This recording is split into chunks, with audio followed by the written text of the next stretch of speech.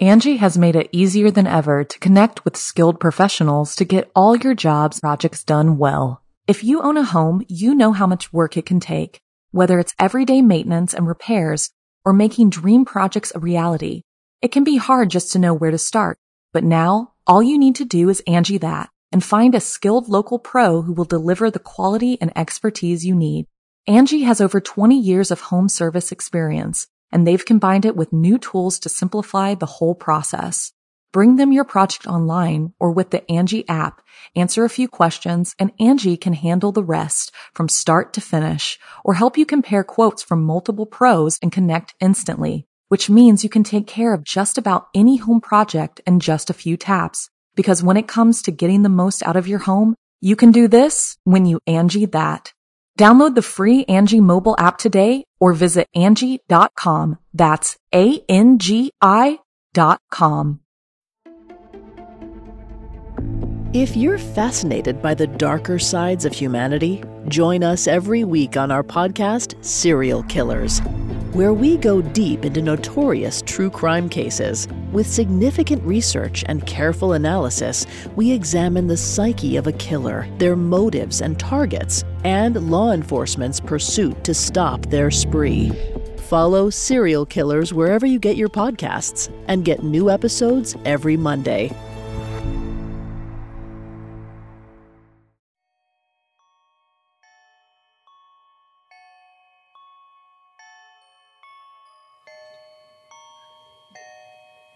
Hello, my dark darlings. I'm Markia, and this is the Something Scary Podcast Live. So tonight's special live show that we're doing with loopedlive.com is called A Day of Reckoning. And we're dedicating this to Mother Earth.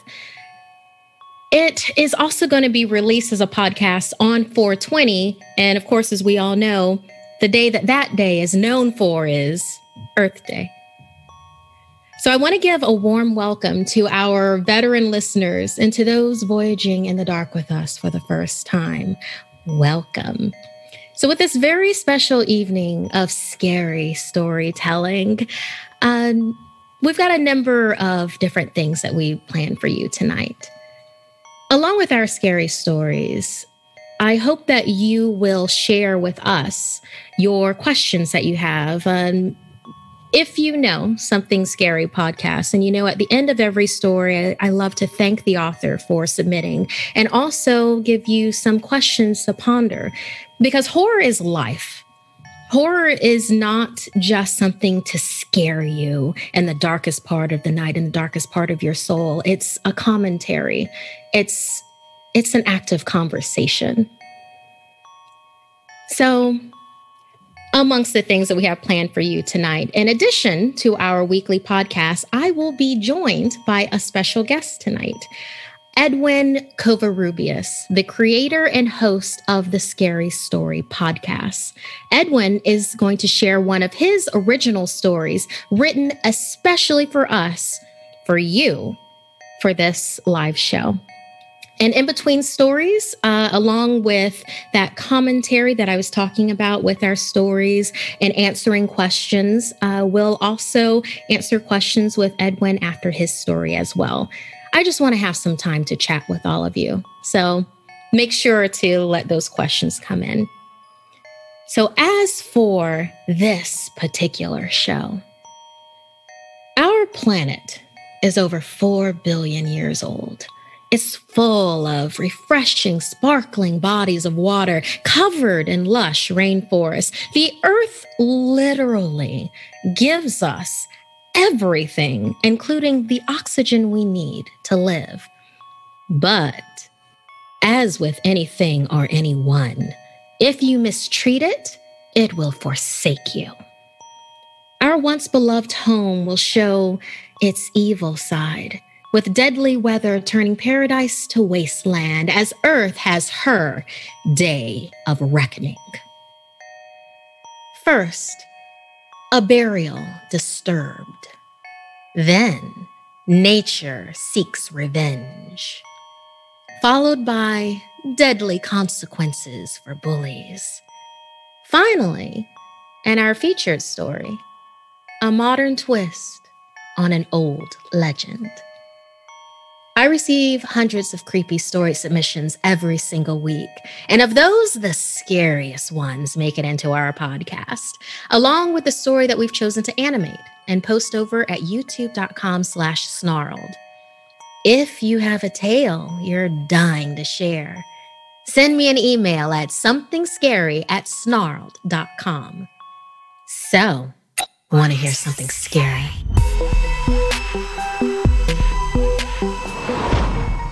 When you have the ability to travel, it is easy to get immersed in the culture you're visiting. But when you get too comfortable, it's easy to forget you are only a guest.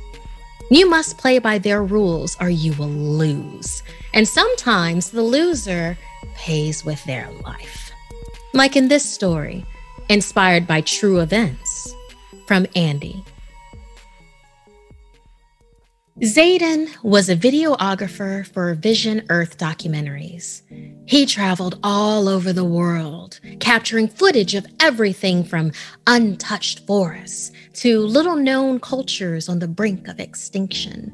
The beautiful country of Botswana, deep in the heart of Africa, was his next adventure. A man named Kwame was to be his guide for the trip. Kwame was native to Botswana and an expert on the region. His job was to assist Zayden in everything from the best travel routes to proper safety protocols. Zayden barely paid attention to Kwame because he had done his own research on the region and felt like he was already an expert himself.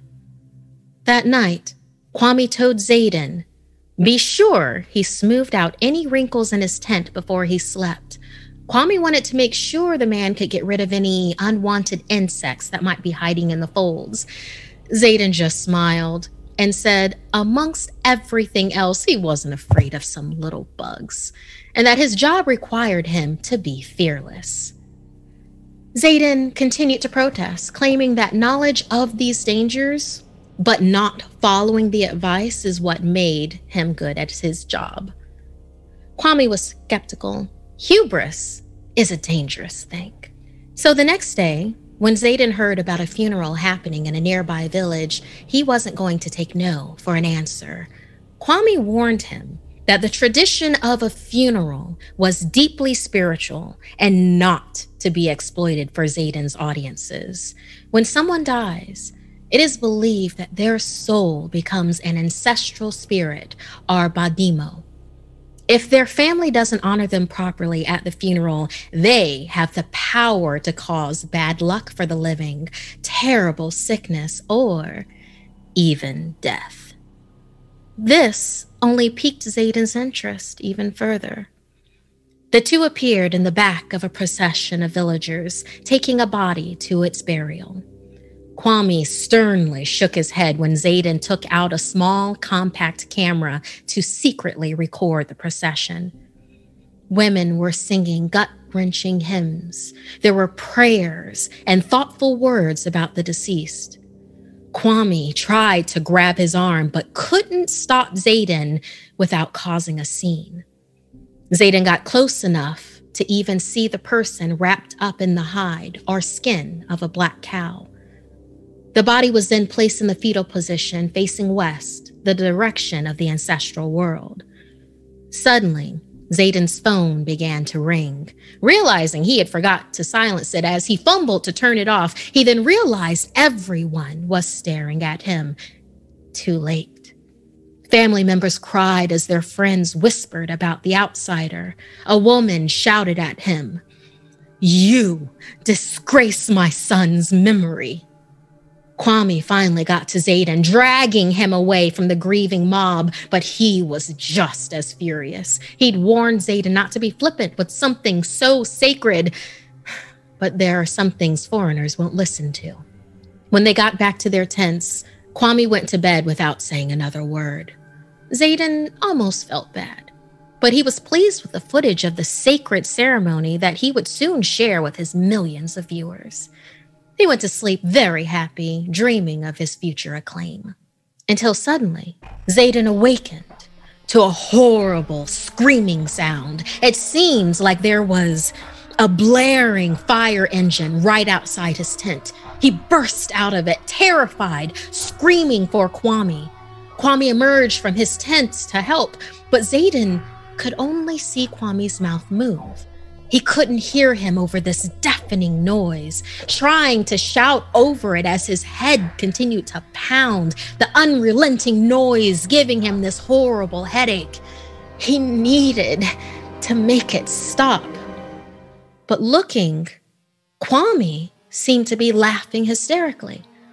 Xaden couldn't understand. It was almost maniacal. Then a grim realization set in. Xaden was the only one who could hear the loud, blaring sound. He thought he was losing his mind. Horror gripped him as he began to suspect this was some punishment by the Badimo. "I don't want to die," Xaden shrieked. His hands covered his ears as the stabbing pain deepened. He never meant to dishonor anyone, he thought to himself. He needed the torture to end. Suddenly, Kwame threw Xaden to the ground, rolling him to his side, giving his head a good shake upon the ground. Instantly, the noise stopped. Xaden tried to catch his breath. He was grateful. He didn't understand what had just happened. Kwame held up a small African mound-building termite. "This crawled into your ear," he said.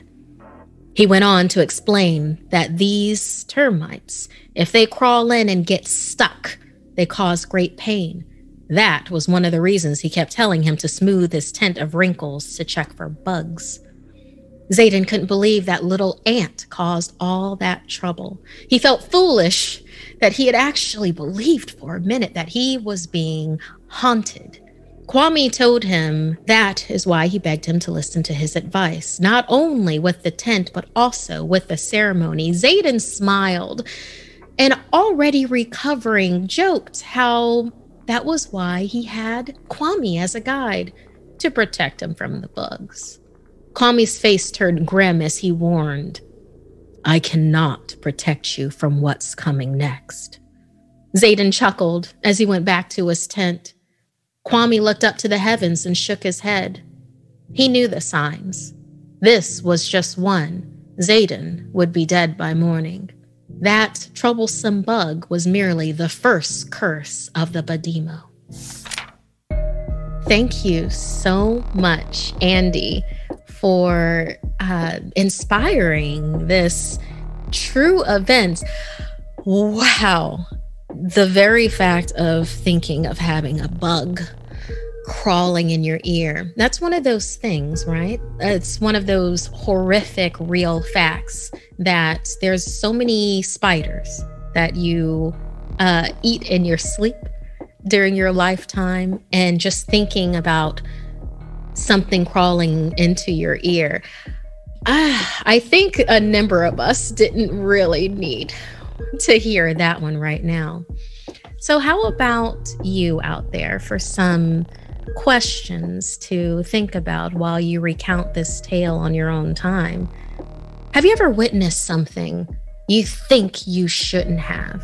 Whether it be a sacred ceremony like with this tale that took place in Botswana or not, how far would you be willing to go to see something no one else has? The novelty of it, to be the first. You'd have to pay for that, wouldn't you? Also, is anything too sacred to share?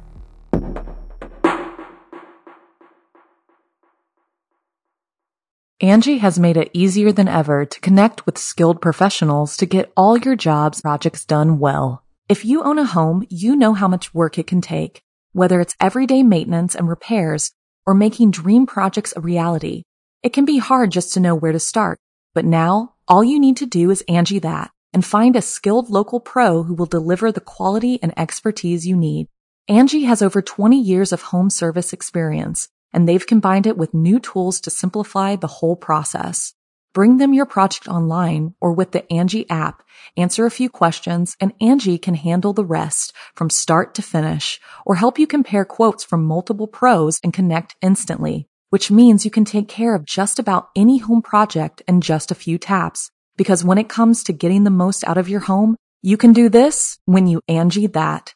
Download the free Angie mobile app today or visit Angie.com. That's ANGI.com.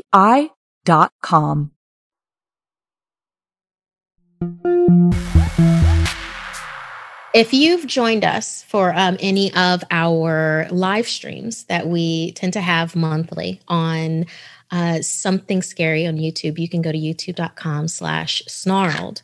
You know that I like to begin the stories that we have from readers by lighting a candle to help us get us in a safe space, and then to also release negativity that might be collecting around us. I prefer to use black candles for that. I believe in candle magic. And if you need protective candles, white candles work just as well. And then other colored candles have specific meanings to them. Like red is passion, busting through boundaries. But for today, I'm going to light a black candle as we continue our journey together.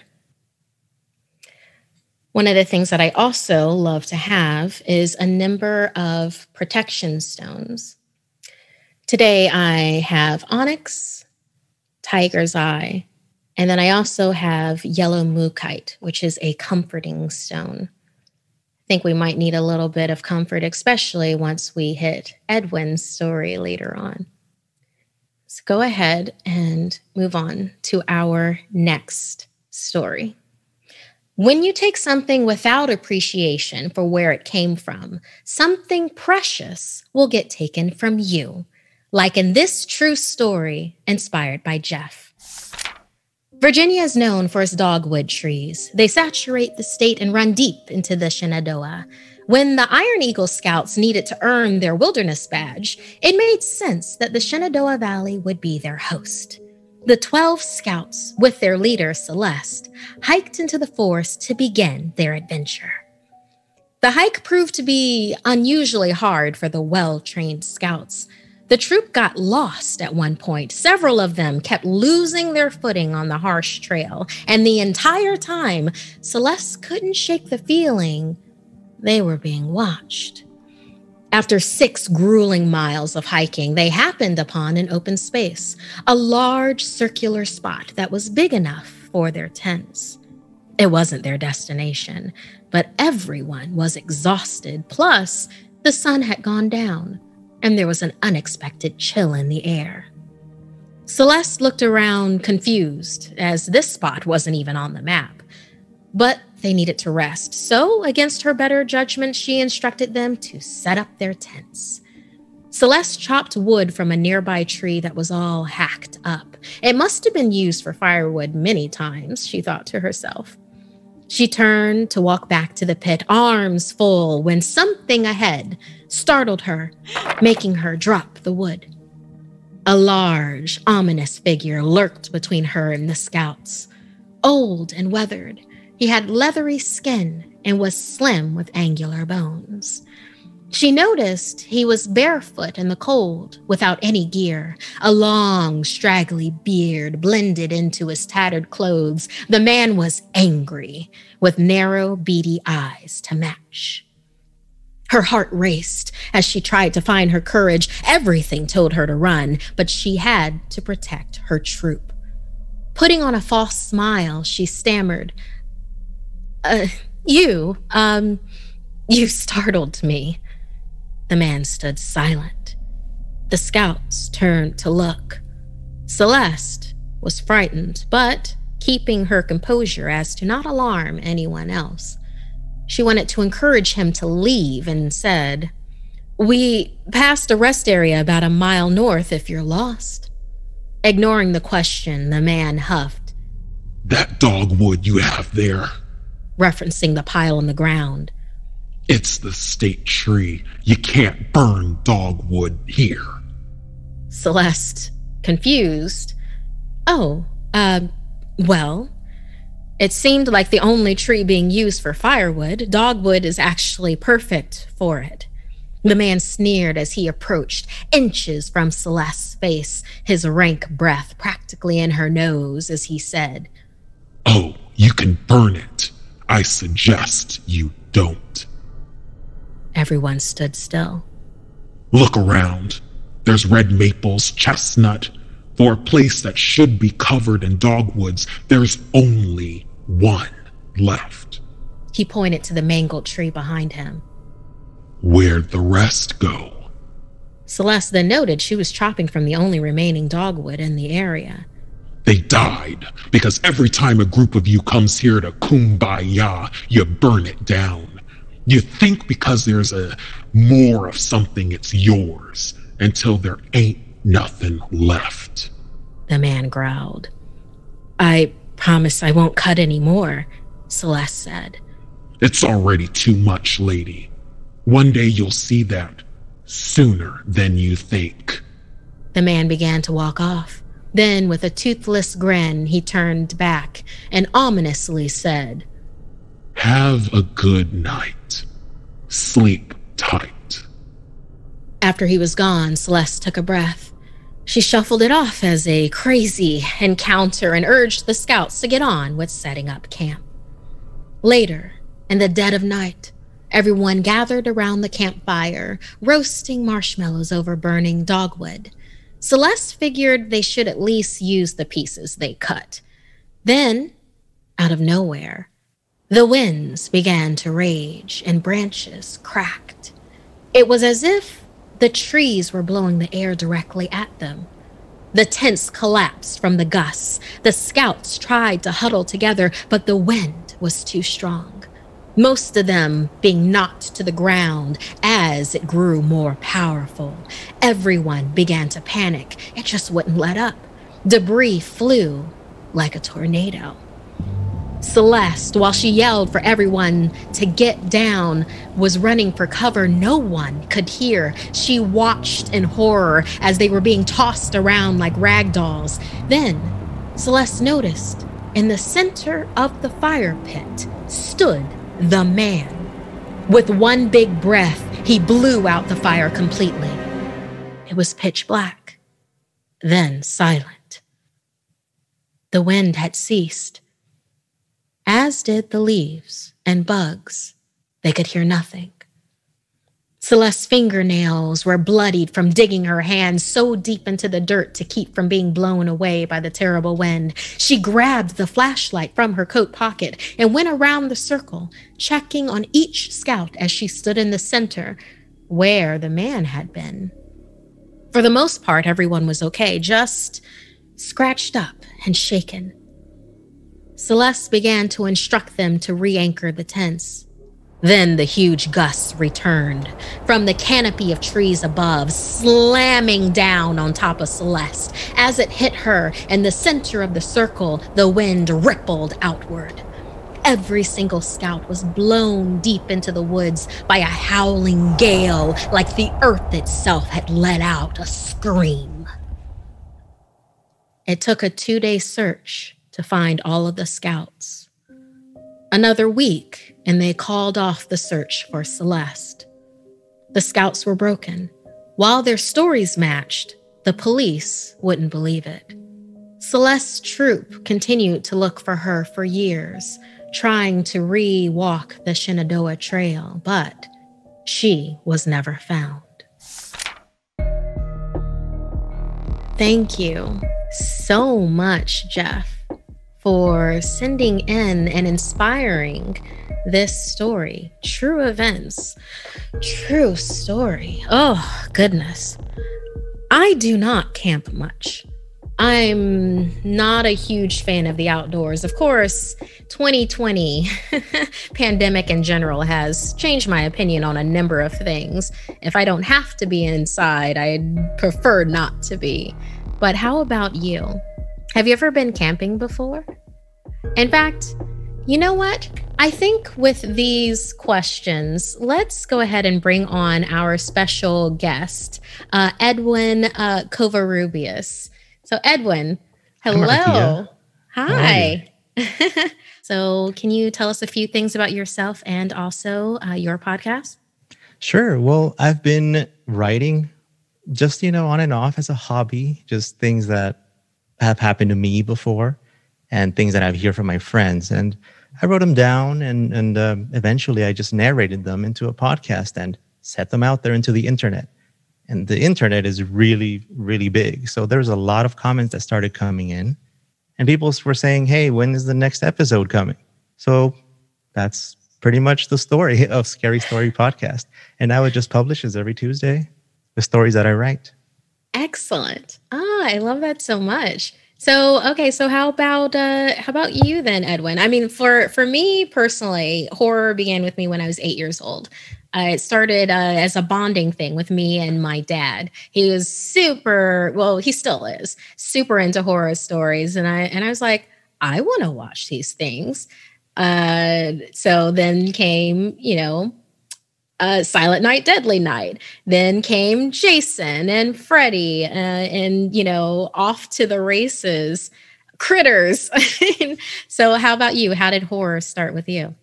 If I had to, if I had to pinpoint it, I would say probably with the Goosebumps books by R.L. Stine. R.L. Stine. Yes. Also those Scary Stories to Tell in the Dark books, things like that, all books. But then TV shows came, and then I discovered radio, where a long time ago, they used to have these hosts that would just tell stories, or people would call in with their own sets of scary stories. And you could just listen to them directly from the people. That's, to me, I heard a story about a doll once. I don't think I slept for 2 days. And I was probably 9 years old or 8 years old. So, yeah, that's probably, I would say that's where it kind of started. But, things, I think some people just get followed by these things, with paranormal things happening all over the place where you don't want to believe, but you kind of have to. It's interesting. It's almost like there's a certain amount that you are born with being open, and then there's a certain amount that you can actually it's like flexing a muscle to be more open or more closed. But if you're born open to a certain point, no amount of flexing will close all the way. But I love that you brought up dolls, because actually we have a question here from Stillman. Thank you so much for this question. Do you own any possessed dolls or experience any paranormal experiences? I want to make this doll oriented since it started off with doll. So do you have that? Because I know that I have one that I can do really quickly. Actually, you know what? One of the first stories that, about the doll, got me so scared because my mom has this set of collections of these ceramic dolls with the faces and the makeup and the wide eyes. And I don't know if it was my imagination growing up, but I remember hearing, little chatter here and there. And I would always wonder, is it in my imagination or is it really, there's something happening? So, but particularly, I've heard a lot of stories about dolls. Actually, the story that really scared me was about a doll who actually turned its head in front of this person. So, and I've seen some of those videos where, doll caught on camera and they'll get you. Oh, yeah. Yeah, no. There's something about a small human form, whether it is a porcelain doll or you can go into hoodoo with it, with like little straw figures. There's something about giving something our shape that then allows it to be a conduit with spirits. The really quick thing that I was going to say, my aunt, Saranda, and my uncle Calvis, when they were younger, my family is very open when it comes to spiritual energy. When they were younger and their father had passed, before he had gotten them this clown doll, and he actually played with it a lot more than they did.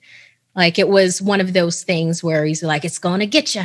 It's going to get you. That kind of a thing where it's like they're scared, but he thinks it's funny type of a deal. When he passed, my aunt and my uncle were playing in the front yard with other people from the neighborhood, and they were younger. And my uncle tapped her on the shoulder and is like, Dad's back. And she's like, I don't know what you mean. And then he's younger than her, and he pointed towards the front of the house, and there was the clown doll that had been packed away. Wow. Sitting there and staring at them like in the window. Wow. Ooh. Let's go ahead and go into, you have an original story for us. I do. Yeah. So we're really excited to hear your story. I will go ahead and leave you to it. Sounds great. Well, this story is called The Ghost School Bus. And it's about a young girl that has kind of a strange encounter. Stacy was wearing jeans and a yellow shirt when the third grade teacher introduced her to the rest of the class. She made her say her name and her favorite animal, which was a giraffe. Everyone laughed at her for choosing that as her favorite animal, and she didn't understand why. Her favorite color was yellow, and it made perfect sense. Stacy used to play soccer. Practice started an hour after school, and on Thursdays, she would skip taking the school bus home and had to wait all by herself out by the empty benches. Her parents told her that she was supposed to wait inside the front office, and she tried it a couple of times. But the lady in there was grumpy all the time and made her work on her homework, probably thinking that she was there for detention, so Stacy was just happy sitting outside. Walking home after practice felt extra tiring, even though her house wasn't that far away down those empty roads. So one afternoon, as she was walking home, she was relieved when she saw one big yellow bus not too far in front of her, right there on the side of the road. Could she make it if she ran fast enough?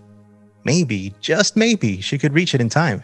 So she ran as fast as she could, waving her arms. Her backpack was moving all over the place, her pencils rattling against her notebooks and other school stuff as she sped through the side of the road, leaving clouds of dust behind her shoes.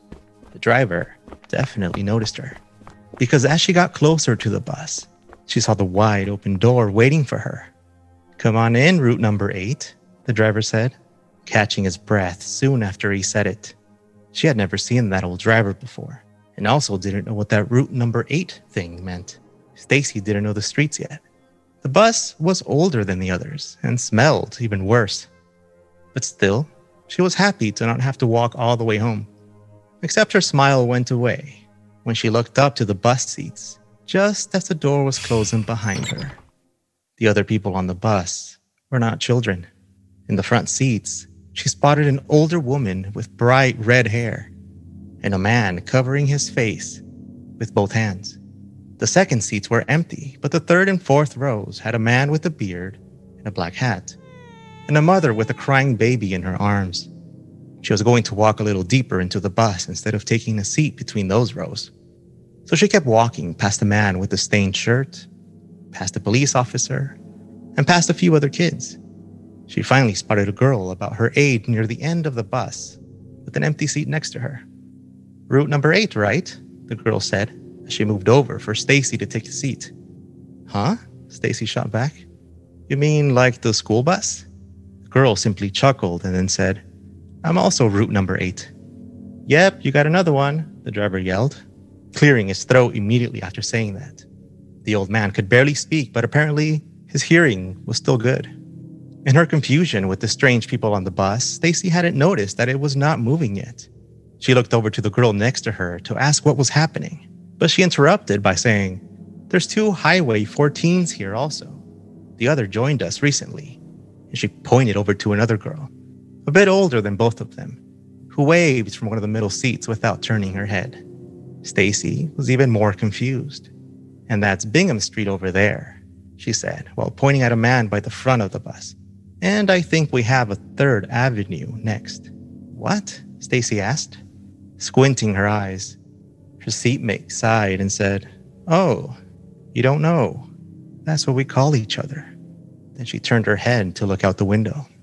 That's when Stacy noticed an entire patch of hair missing from the back of the girl's head. Crusty blood was stuck to the back of her white shirt. Stacy let out a gasp, nearly falling off her seat before deciding to stand up.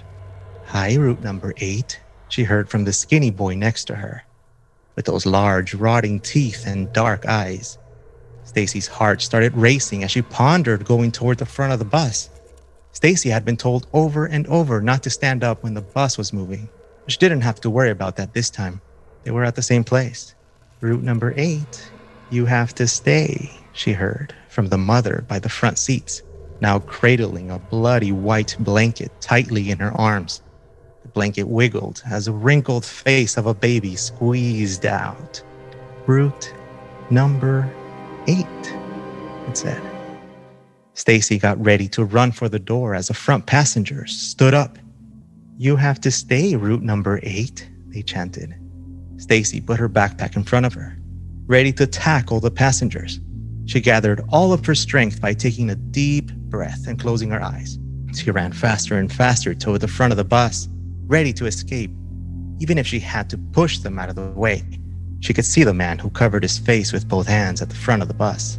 But as he let go of his face, his head rolled off his shoulders and hit the floor with a loud thud. Stacy couldn't believe what she saw. She ignored the salty drops of sweat dripping into her eyes as she ran at full speed toward the strangers. But as she was expecting to feel them against the backpack she was using as a shield, she only felt cold air.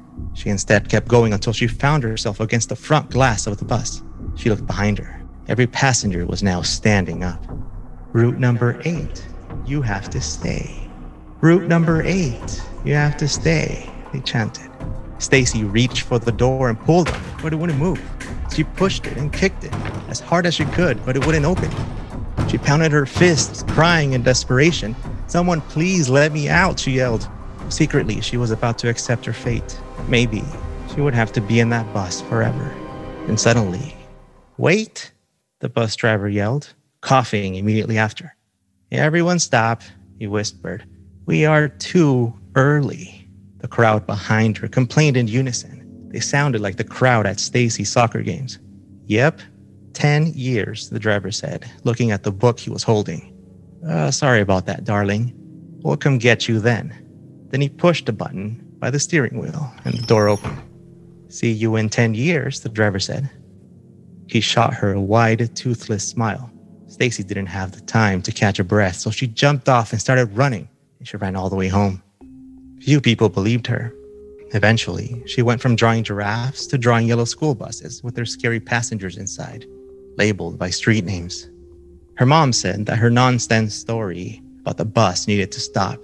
She was no longer to speak about it because they went to check and there was no school bus there. They called the schools and there were never other buses scheduled, and no other bus drivers matched Stacy's description. Nobody was expecting what came next. Stacy had an accident on a highway. It was called Route number 8. Exactly 10 years after her encounter with a ghost school bus, she died instantly. They say that the ghost school bus comes to get you when it's your time to die. The passengers will only call you by the name of your stop where it picked you up. It becomes your name forever, the stop where you died. Don't worry, it makes mistakes, especially with that old driver at the wheel. If you're lucky, maybe it will get there early. Maybe you too will get 10 more years to live. Thank you. And that story is actually inspired by a lot of these ghost buses that people talk about, and they become legends. You know, the kids that died at the railroad crossing, or a bus that was spotted down a dark road. I'm sure there are other vehicles or airplanes that you might consider ghosts. It's not just people or animals. This type of stories where you're dealing with inanimate objects and things that, you know, when you imagine a ghost, sometimes you just visualize a person, somebody who died a long time ago, who's trying to get revenge on something. Or maybe it's just energy that remains in a certain spot, like hospitals, prisons. But there are a lot, and I mean a lot of accounts out there that I personally discovered through a lot of these legends and urban legends types of books, but also true, quote unquote, true stories that were written down in accounts. So I found those very interesting when I was young.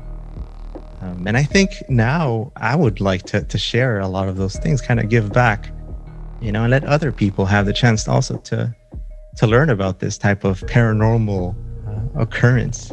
I very much believe in sharing.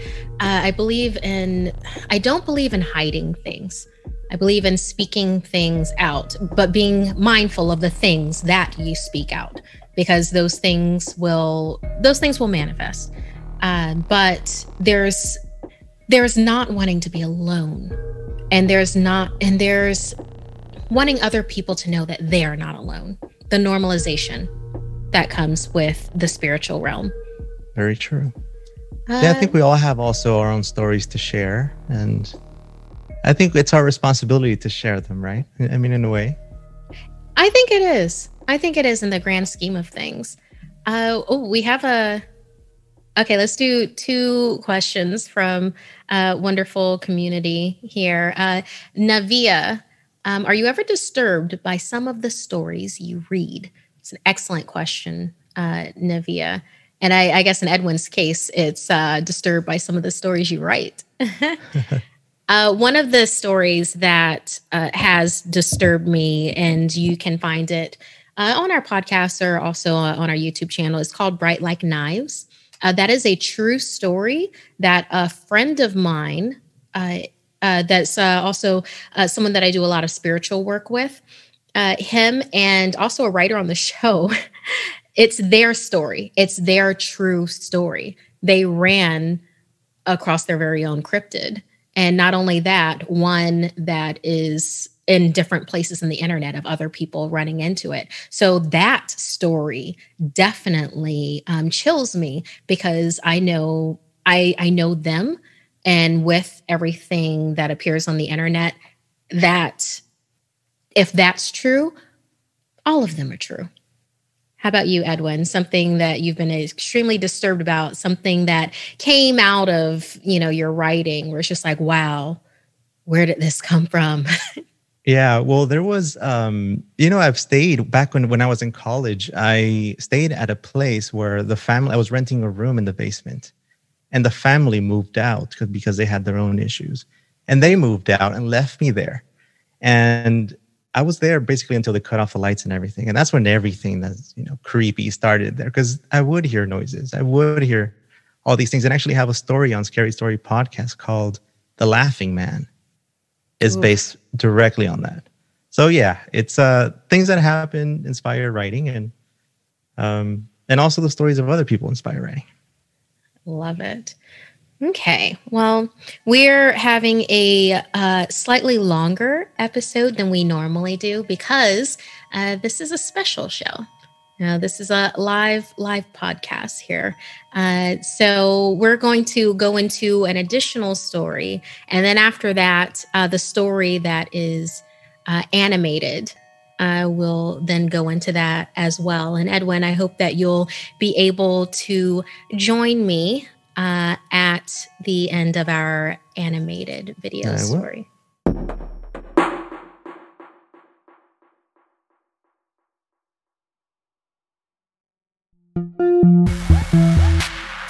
In the heat of the moment, be careful what you wish for, because you just might get it. And you'll be able to live a long time reaping the consequences of your actions. Like in this story, inspired by Kira Ashley. Mary always felt like she had a deep connection to nature. She felt more at peace among the trees than with people. She understood its power, and she knew that if she treated it with respect, then it would return it in kind. When she was in grade school, she was relentlessly bullied because she would rather read books at the edge of the woods instead of joining the other kids at the playground. She felt safer among the trees, and every day her classmates proved her right. On the first day of summer, the town lake had a big opening day party, but Mary decided to go to the woods instead. As she sat on a tree stump, she heard the snap of branches cracking behind her. She whipped around, but there was no one. As she refocused her attention, she heard the sound of a giggle on the air. "Hello?" she called out. No answer. Mary got up to look around a little more thoroughly this time. As she came to her feet, she yelped out in pain as a rock hurtled towards her, hitting her in the shoulder. Ow. Stunned and aching, it took her a second to figure out what had happened, but before she could properly react, more stones came flying through the air. Fearing for her well-being, she ran out of the forest towards the lake. It sounded like a herd of buffalo were on her heels. She kept running and didn't realize she had run all the way into the lake until she was chest deep in water. She tried to catch her breath as she began to cry. She didn't know what the source of the rocks were. She was embarrassed, starting to doubt her connection to the earth. Then she heard Stefano and Randall laughing hysterically, calling out to her, "Mary, Mary, thinks she's a fairy. Mary, Mary, thinks she's a fairy." As their chants grew louder, they approached her, pointing at her.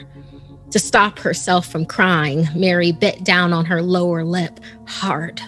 So hard she swore she could taste metal as blood dripped down her chin and dropped in the lake. The boys approached with their song of torment. They descended upon her into the water, but before they could even get waist deep, they both froze. Each boy tried to move, but despite their attempt to walk, neither one of them advanced. They realized they could go no further and tried to back out of the water, but to no avail. Fear struck their eyes as they realized they were stopped dead in their tracks on all sides. Their sing-songy voices turned to cries for help as two arcs of water leapt up from the lake and funneled themselves into the open mouths of the boys. They looked like living water fountains, only the water was in reverse. Mary realized this is what she had asked for, the earth's protection. The sudden confirmation that she could communicate with nature both horrified and excited her.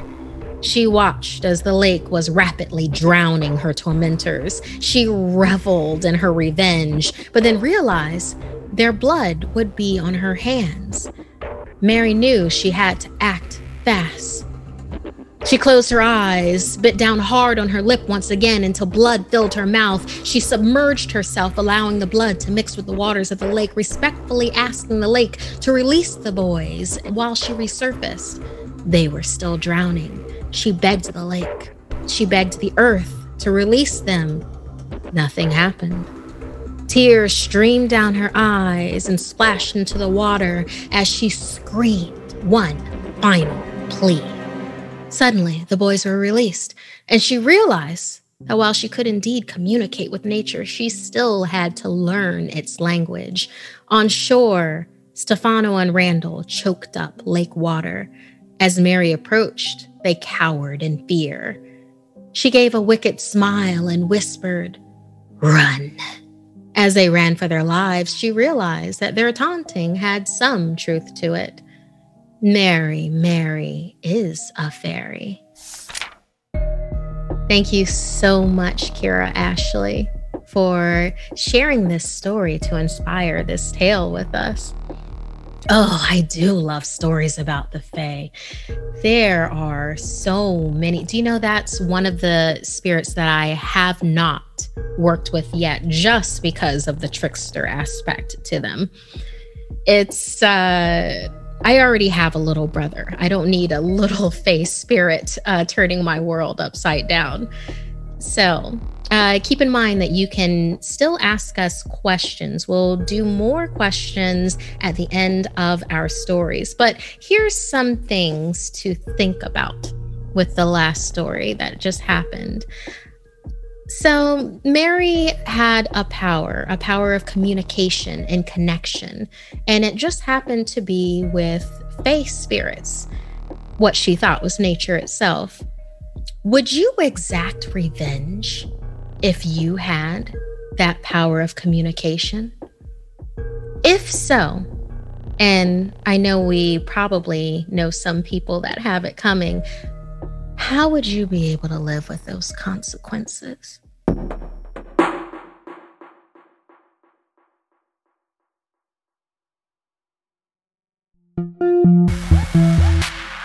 This next story and our last story for this particular live show podcast, and thank you everyone for coming to enjoy this with us. This one we will be animating, and you will be able to view this on our YouTube channel, youtube.com/snarled. Don't take anyone for granted. Everyone faces struggles unseen by others and makes sacrifices that are never known, all done to keep an evil at bay that sleeps underneath in this reimagining of the classic legend of St. George and the Dragon. George's friend Min had gone missing, but none of the other members of their houseless encampment wanted to talk about it. It could be dangerous living rough alone, so Min had invited her to join the community. Georgia had been living there for a little under a year without any incidents, so she was surprised that everyone wasn't alarmed by Min's disappearance. Georgia kept asking questions, and finally, one of the elders of the community, Old Drew, told her that she hadn't been living there long enough to understand the way of things. He explained that every year, the community had a lottery, and one of them was selected to go into the sewers as an offering to keep their encampment safe.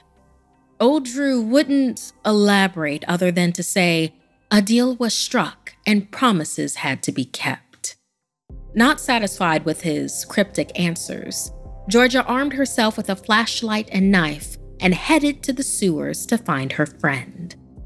Min had offered her a lifeline when she invited Georgia to live in the camp, and now she owed it to Min to find her.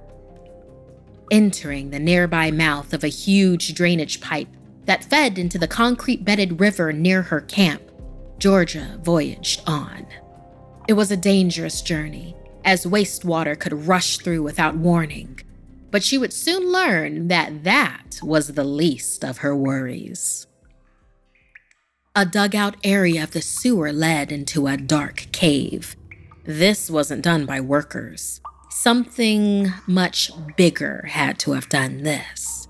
Every instinct she had told her not to go on, but then she spied the colorful bandana that Min always wore near the mouth of the cave.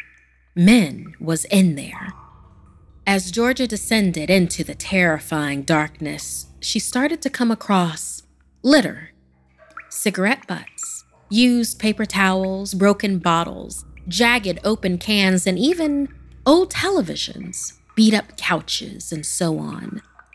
The hoard continued to grow the deeper she journeyed inside. She was nearly waist-deep in the sickening piles of junk and slimy garbage when finally she found Min sitting atop one of the heaps. Min looked at her friend and started crying. "You shouldn't have come, Georgia. This is my responsibility." Min shook as Georgia begged her friend to stand up. "We have to go," she demanded. Min refused as Georgia steeled herself to drag her friend out if she had to. Reaching out towards Min, Georgia froze as the heaps of junk and litter around them began to move. A creature rose from the piles of refuse. It was huge, bigger than any animal Georgia had ever seen. Patches of plastic, metal, and paper were fused to its body, making it nearly impossible to tell where the creature ended and its hoard of trash began. It hissed. "To stop me from hunting the unwanted, and in exchange for allowing your community to exist above my lair, I take one of you each year." The creature shambled closer, grinning with pointed teeth. Licking its chops, the beast lowered its snout, sniffing them as it declared, This year, I will have 2 offerings. Like hell you will. Georgia screamed as she ran up and slammed her knife into the creature's snout. The creature reeled back and howled in pain as Georgia grabbed Min's hand, scrambling out of the lair towards the sewer. The growls of the beast rang out behind them as it scraped its way through the tunnel, ripping everything apart in its wake. The sounds grew louder and closer with each passing moment. Finally, they found their way back into the drainage pipe of the sewer, sunlight in the distance. A loud crash sounded behind them as the creature burst into the sewer, bringing decades of Beatrice with it. Every move the dragon made shredded the environment around it. It was nearly upon them when a loud rushing sound filled the air. Suddenly, a wall of water stormed through the tunnel, tossing all of them out into the nearby river. As they tumbled through the grimy tsunami, the creature tried to bite at them with its massive maw, but the rushing current kept them just out of its reach. At last, Georgia found a crack in the concrete riverbed and managed to hold it and Min tight as the water pushed the creature further and further away from them. The dragon howled for revenge, promising to bring devastation to everyone in their community. Georgia had saved her friend, but she knew her battle with the draconic creature had only just begun. And Edwin, if you would like to rejoin. And thank you so much, Dennis, for providing this story for us. This is written by one of our writers, Dennis Culver. What is the story that you get that scares you the most? What is a story that you get scared the most? So I'm guessing with this, like kind of like a genre type, I would think with this. Well, that's the way that I'm reading it. The stories that I get that discomfort me the most are usually the ones that have to do with generational gifts. Someone that is born with seeing or someone that is born with hearing. And as a young person, they're then beset with these spirits or these experiences. And then they send that into us. That's true story. That gets me the most, where someone being young, not having their filters in place and being, the world is enough.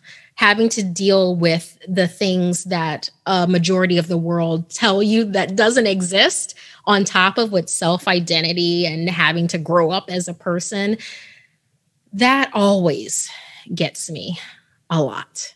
So yeah, those stories like punch me in the gut. For me, I would have to say those urban legends and creepypastas from the internet. They just get me.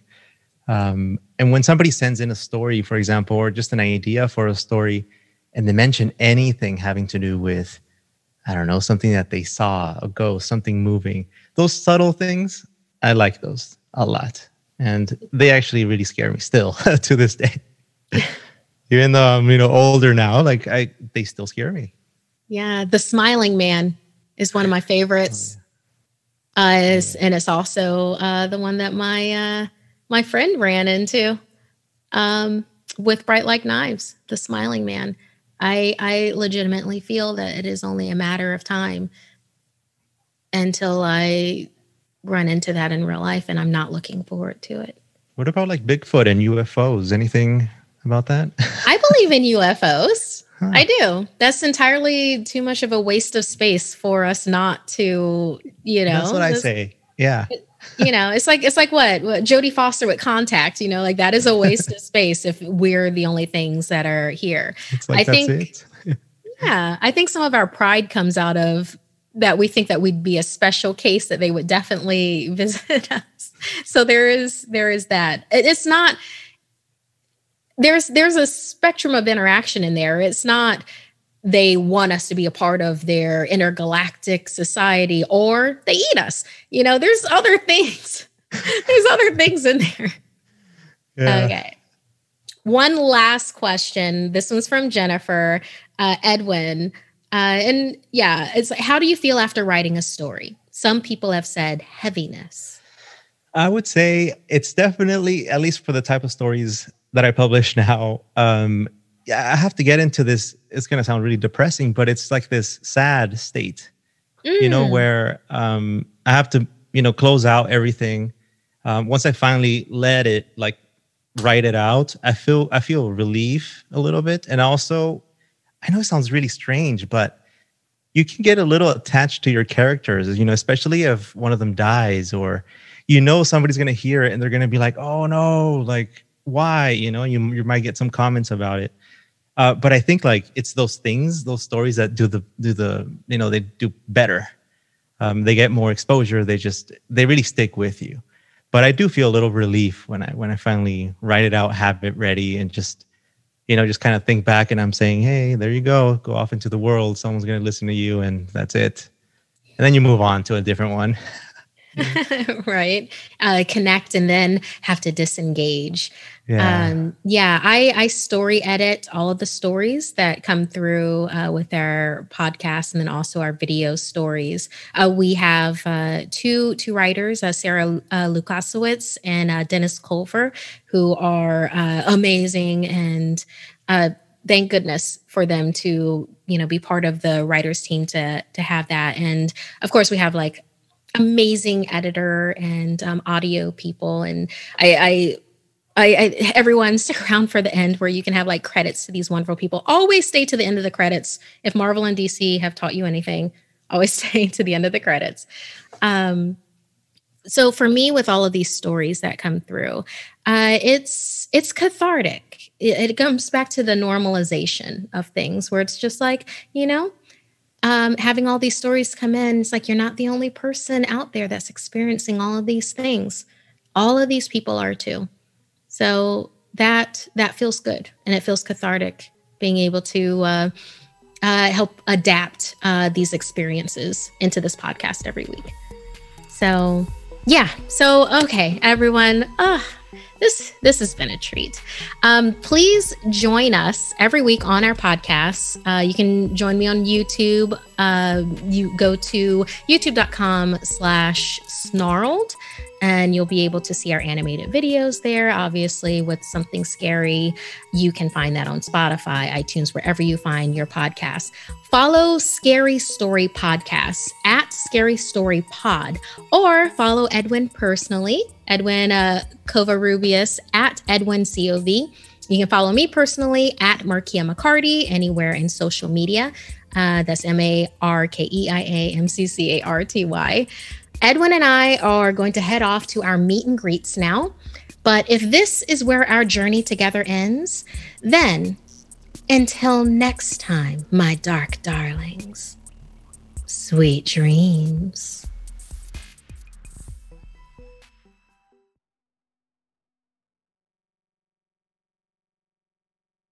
Angie has made it easier than ever to connect with skilled professionals to get all your jobs projects done well. If you own a home, you know how much work it can take, whether it's everyday maintenance and repairs or making dream projects a reality. It can be hard just to know where to start, but now all you need to do is Angie that and find a skilled local pro who will deliver the quality and expertise you need. Angie has over 20 years of home service experience, and they've combined it with new tools to simplify the whole process. Bring them your project online or with the Angie app, answer a few questions, and Angie can handle the rest from start to finish, or help you compare quotes from multiple pros and connect instantly, which means you can take care of just about any home project in just a few taps. Because when it comes to getting the most out of your home, you can do this when you Angie that. Download the free Angie mobile app today or visit Angie.com. That's ANGI.com.